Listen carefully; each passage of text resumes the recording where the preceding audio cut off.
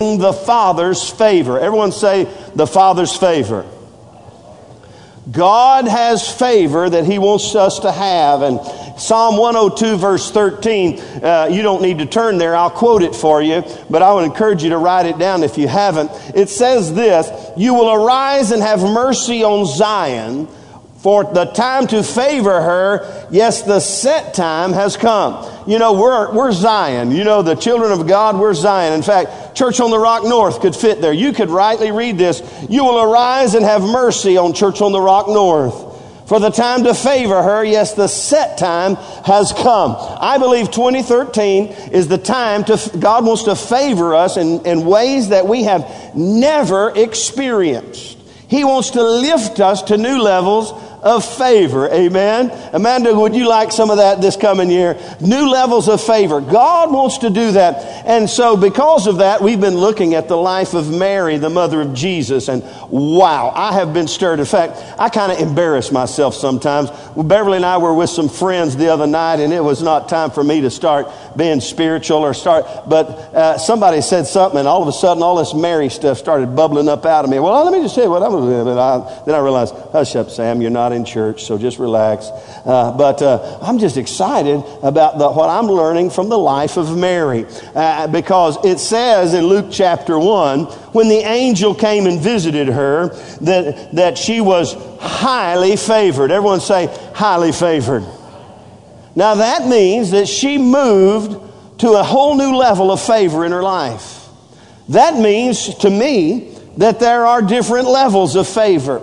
You see, we all at least come in on the ground level. And I want to tell you, the ground level is pretty awesome, because the ground level of God's favor gets you right into heaven. Somebody say amen. For by grace, that's unmerited favor. For by grace you are saved through faith. And that wasn't even of yourself. It was a gift of God. So the ground level of the favor of God is pretty awesome. I'm on my way to heaven from Beaumont, Texas right now. Yeehaw. Amen. Now, that alone ought to cause you to just get the kind of warm fuzzies all over. Amen. And so we all have that, but we can move to another level of favor. But here's the next thing the angel said: you have found favor with God. It's not like God found her and favored her, though He did. It's like something Mary did caused her to move to a place where God could favor her. In fact, that's the whole context of this series that we've been talking about for the last few weeks. The big idea of this series is the favor of the Father is never random. God doesn't just, He could. How many of you know He could? But, you know, I've been studying this a little bit, and I found out, in fact, this verse kind of fits right here. Have you heard this? Don't cast your pearls before swine. Now, I don't, you know, He's not trying to call people swine. What is He saying? Don't give something valuable and precious to those who will trample it underfoot and not respect it and not even know and understand its value. So the principle is there. God's not going, do you reward your children for being ugly? I'm not talking about physically. I know none of our kids are ugly. For being ornery. How many ever had an ornery kid? Oh, no, that's the wrong question. How many of you ever been an ornery kid? Some of you just not confessing it, but I can tell you, I can talk to your parents and they'll tell me you've been on. Hey, do you reward orneriness? It's not right, is it? We had 3 kids. And if one of the kids did something terribly wrong, we wouldn't get all the kids up and go, okay, Nathan, we know you hit your sister and set the garage on fire, so step on up to the favor of the parents. So you get it? You get it? Mary did something in her life that caused her to find favor with God. And so we've been looking, we realize the secret of this, from looking at Scripture, is the condition of our hearts. And if you remember, and this is all repeat, but if you remember when the prophet Samuel was going to the house of Jesse to anoint a new king under the inspiration of the Spirit of God, they brought all the sons except David, who was just a little kid out in the shepherd's field. He still had pimples. He was still just a little boy. He was not he didn't even make the lineup, okay? They brought them all in, and Jesse kept trying to anoint, and God, no, not the one. Finally, God says, hey, man looks on the outward appearance, but God looks on the heart. And so we learned it's the condition of our heart. In fact, about David, the Bible says of him that God found David a man after his own heart who would do all his will. And so we learned this premise about positioning ourselves and finding the Father's favor, that it is always a condition of our hearts. And so that's the case with Mary. Everybody got it? Say, I got it. And so here's where we've been with Mary. Mary's heart condition. This is a good heart condition. Mary's heart condition, she did some things. What was it about her heart? Number one, we learned she had a hearing heart. Ooh, I wish I could re-preach that. Mary was in tune with the things of God in her life. She was in tune with the Word of God in her life. She was not religious. She was righteous. She was spiritually in tune. And in fact, when the angel Gabriel showed up to talk to her, she was not fearful of his presence, only of what he said to her. It was as though Mary did not have an issue with angels showing up in her life. Now, Elizabeth's husband, Zacharias, scared him really bad. He fell down like a dead man. But not Mary. She was in tune. She had a hearing heart. And we talked about that, the importance of being able to hear what God has to say and tuning ourselves to the Word of God. That is, if we as well want to find favor with God in 2013, we're going to have to develop a hearing heart to hear the voice of the, pardon me, hear the voice of the Lord in our life. Amen? You got it? Say, I got it. The second thing we looked at is Mary's humble heart. She wasn't bothered by the angel's presence. She was bothered by his declaration of greatness in her life. In fact, he told her this, hey, you're highly favored, so you need to start rejoicing. You know that goes contrary to a humble heart. Because Mary knew this according to Scripture, that if I'm lifted up in pride, God will reject me. But she also knew if you stay humble, He'll exalt you. So there's a law of Scripture that you're never going to be favored if you're prideful or arrogant, or if you're not humble. So Mary had a humble heart that we need to embrace as well. And then last Sunday we looked at Mary's holy heart. You know, the only question she had for the angel was, how can this be, being I don't know a man? She just needed a little clarification. But that reveals her life. She lived a holy lifestyle. She was not a loose woman. She was a holy woman. She was saving herself for her man. Somebody say amen. And we looked at a lot of other things that we realized that now that Mary had a holy heart. But today, let's keep moving on. Let's look at the next thought about Mary's heart. Hey, why are we doing this? So you and I can position ourselves on some level and move to another level of faithfulness in our life to God, and He be able to move us to a place where He can favor us in the days before us. And so here we go. The next thought about Mary's heart condition. She had a hope-filled heart. Everyone say hope. I love to talk about hope. And how many of you know hope in the Bible is not rock, paper, scissors? It's not like I hope everything turns out all right, knock on wood. That's not the kind of hope. In fact, let me explain. Let me build a little biblical basis for hope. Because some of us have misunderstandings about hope. You know, I hope it's going to work out. You know, you get your lottery ticket. I hope these lottery tickets. You know, that's not what we're talking about. We're talking about something totally different. Let me show you. The Old Testament word for hope, basically, when it's talking about hoping in God, it means to wait patiently for. Now, every good Jewish person who was in tune and in the flow of what? Of God's plan for the nation of Israel, they were, before Jesus, were waiting for the Messiah. You get it? And so when you read about hope in the Old Testament, it's this waiting patient. They were all, you know, when's the Messiah coming? And we'll talk about that more. Now, the New Testament word used for hope is a little different. Both of these are valid, but the New Testament word means a confident expectation or having confidence in. You get it? Everybody say, I got it. Now, let me show you this. Let me kind of explain this to you. Before Jesus came, the hope of the children of Israel were waiting for the Messiah. You get it? You got to follow me. Now, when Jesus came, it changed a little bit. They weren't hoping for, they were hoping in. They had a confidence in Him. Are you with me? Say amen. And so, now, Mary walked in both levels. She really did. In fact, Mary, remember, she's in tune with the Word of God, and she was in sync with God's Word for her life. She was waiting for the Messiah, but when you look at her life in detail, she was not only waiting for Him, she was having hope in Him. Present day. It's like Mary was like Abraham. In fact, hope in the New Testament sense is like the conjoined twin of faith. You can't separate the two. Hope is just another aspect of faith. And faith is another aspect of hope. You can't have hope without faith. You can't have faith without hope. They're so important. How many of you know without faith it's impossible to please God? And so we understand the importance and the priority of hope in our life. Now, Pastor Sam's old time, from a biblical standpoint, definition of hope. I'd write this down if I were you. Pastor Sam's definition of biblical hope is a confident expectation of good for your future. Everyone say a confident expectation of good for our future.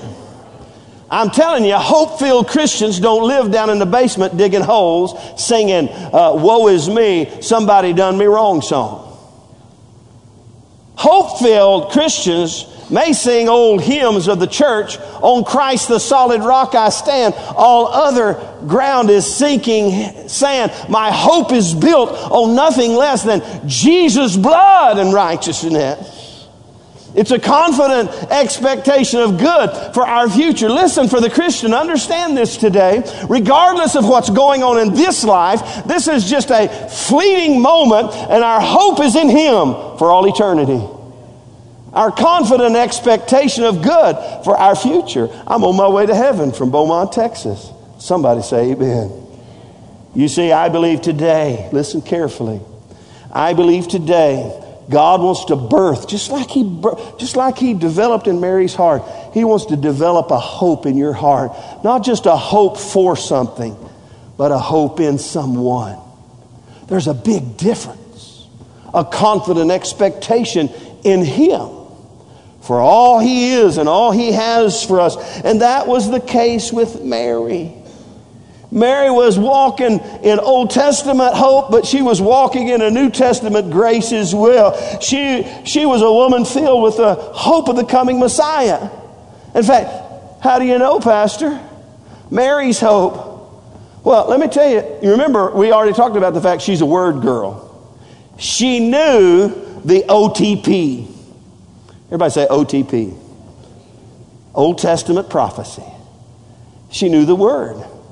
She knew her OTP. We'd all do good to know our OTP as well, but she knew her Old Testament prophecy. She knew the verse Isaiah 7:14, which says, therefore the Lord Himself will give you a sign. Behold, the virgin shall conceive and bear a son, and shall call His name Emmanuel. Now that's amazing to me. How many of you know that was written many years before Jesus was born? She knew her prophecy. Her hope was filled, was for the soon coming Messiah.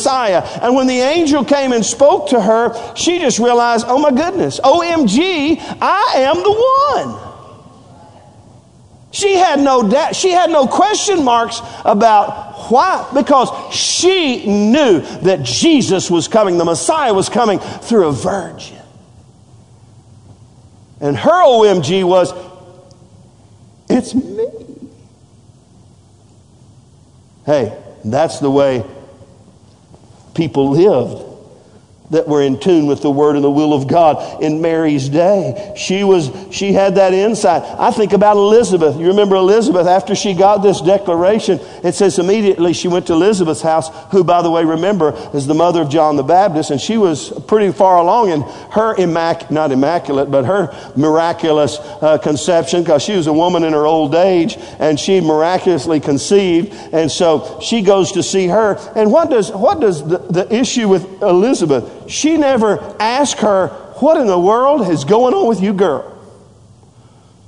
when Mary shows up and greets her, the Spirit of God came upon her, and her baby leapt within her, and there was a confirmation of something she already knew was going to happen. She said, why on earth would God bless me enough to even be in the presence of the woman who's bearing my Lord? She knew.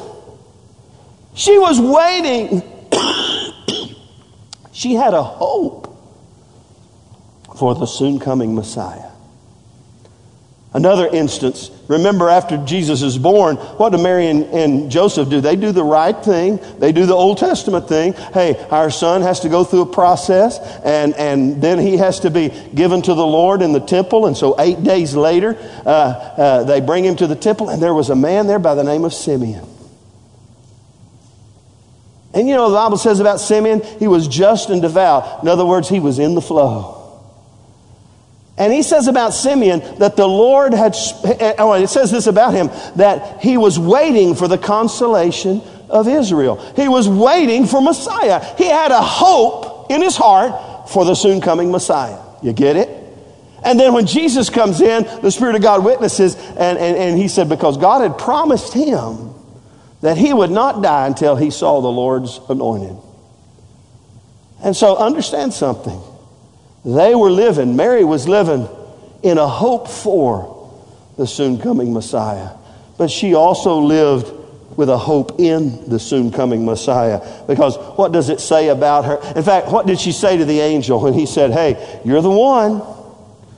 It's going to happen. The Holy Spirit's going to come upon you. You're going to be the mother of the Most High. You're the mother of the Messiah. God chose you to fulfill Isaiah 7:14. What did she say? Be it unto me according to your word.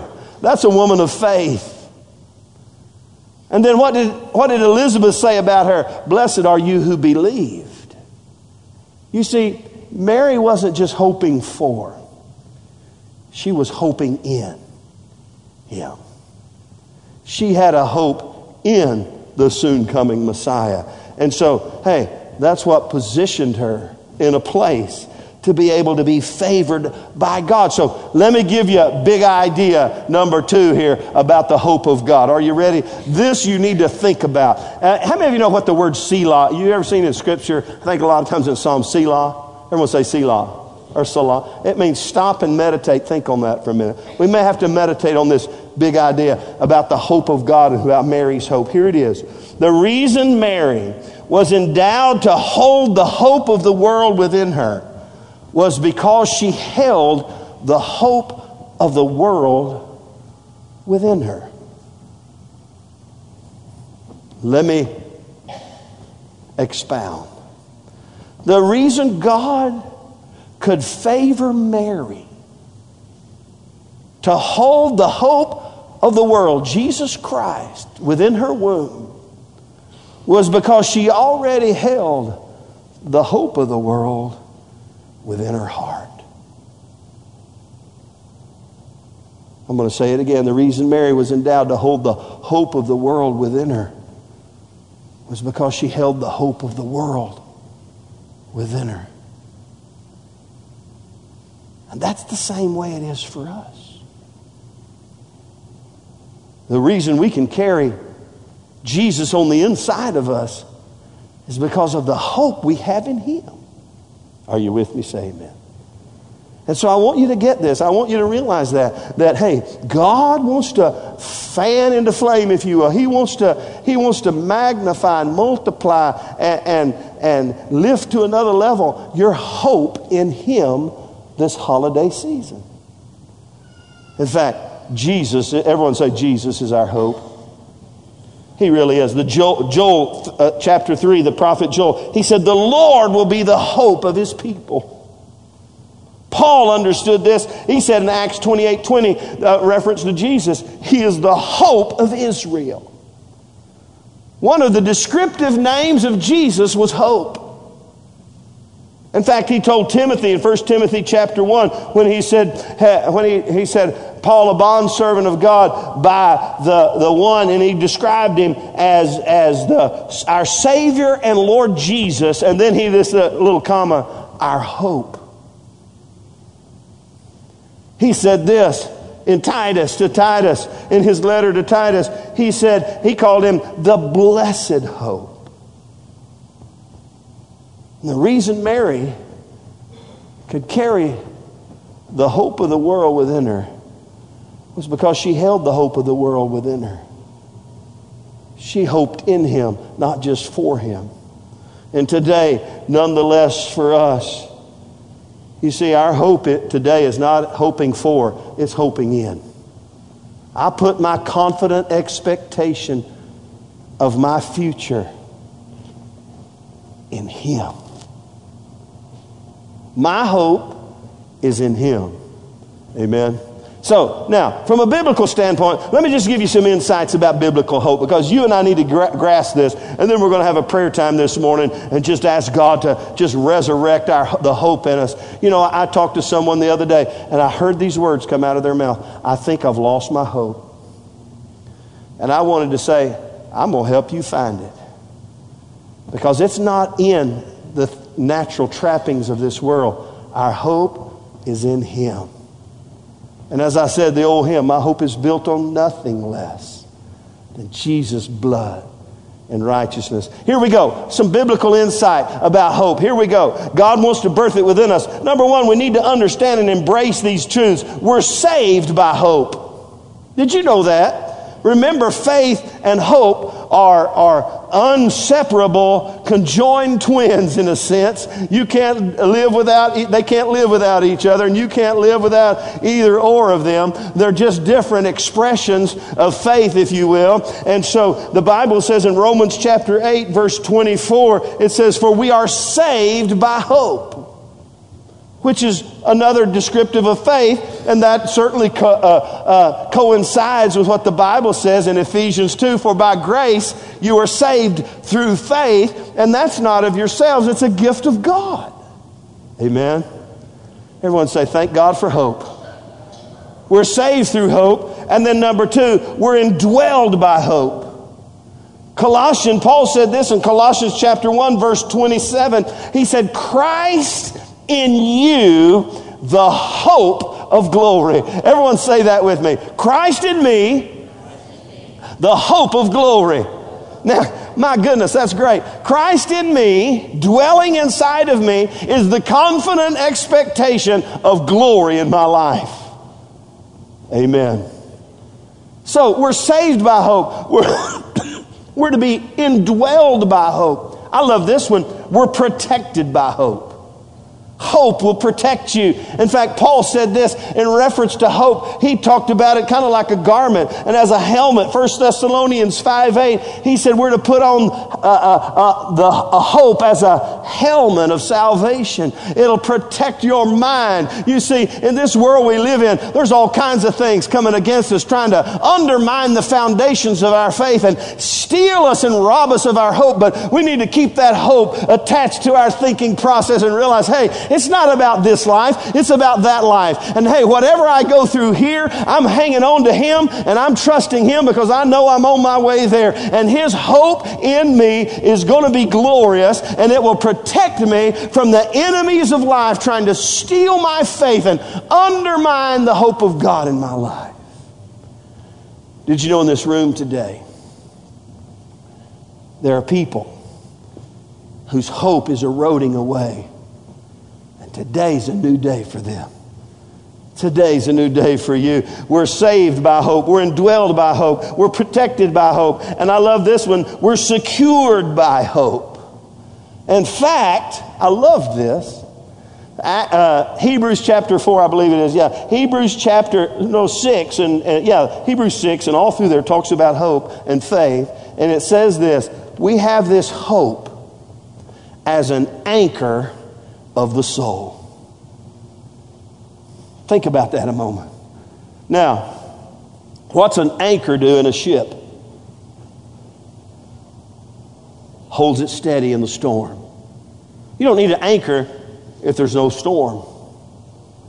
Or if you don't need, if you're not concerned about being secure and steady and holding where God wants you to be, you need no anchor. But how many know there's storms in life? The hope we have in him is like an anchor. In fact, if I was really good, I'd sing an old hymn, an old song called The Anchor Holds. Let me ask you this. In the storms of your life, what do? Oh man, I call my daddy. I call the preacher. That's who I call.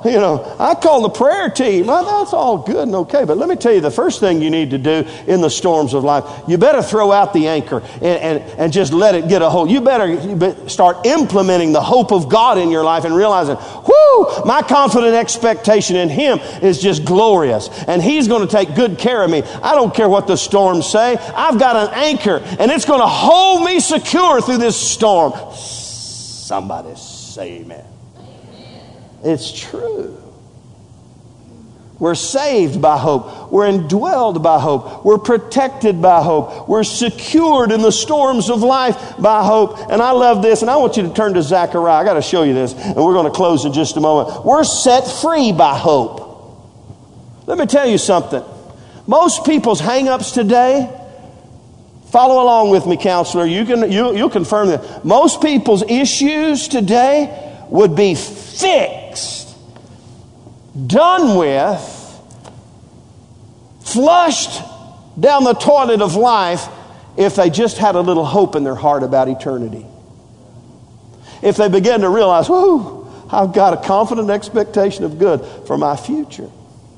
Let me show you this. Are you in Zechariah? I'm not. You better be. Zechariah, let me show you. Zechariah chapter 9. Follow with me over there. I'll get there in a moment, and I want to show you this because it has to do with a prophetic revelation of Jesus Christ coming to this world. Zechariah chapter 9, verse 9. Rejoice greatly, O daughter of Zion. Shout, O daughter of Jerusalem. Behold, your king is coming to you. He is just and having salvation, lowly, and riding on a donkey. How many of you figured out who they're talking about right there?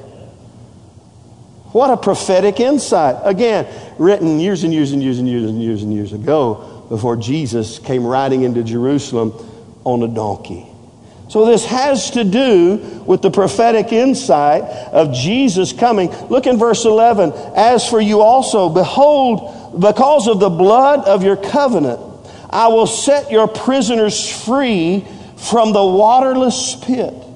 Because of what Jesus has done, he's saying, I'll set you free from the waterless pit. Return to the stronghold, you prisoners of hope. Even today I will declare that I will restore double to you. Let me just explain. Because of Jesus, who is our hope, all the prisoners who are bound can be set free.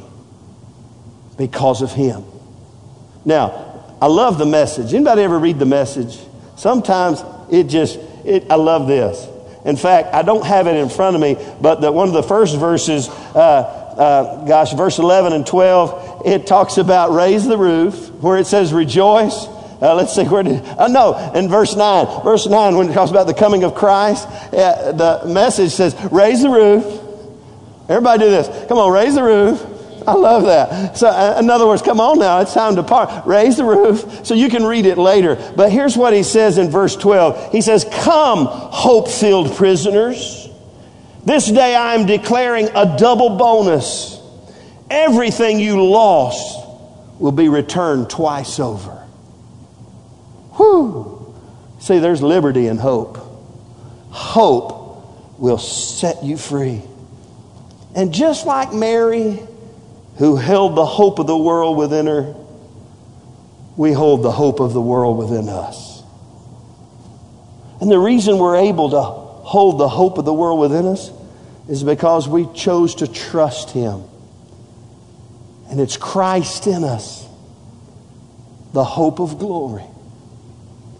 Now let me close today with some important passages for us and be able to apply this in our life. We're talking about finding the Father's favor.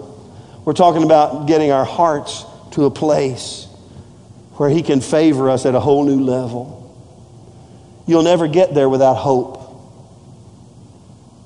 You'll have to follow in a little bit in the footsteps of Mary, who carried the hope of Christ in her, which allowed her to carry the hope of the world within her.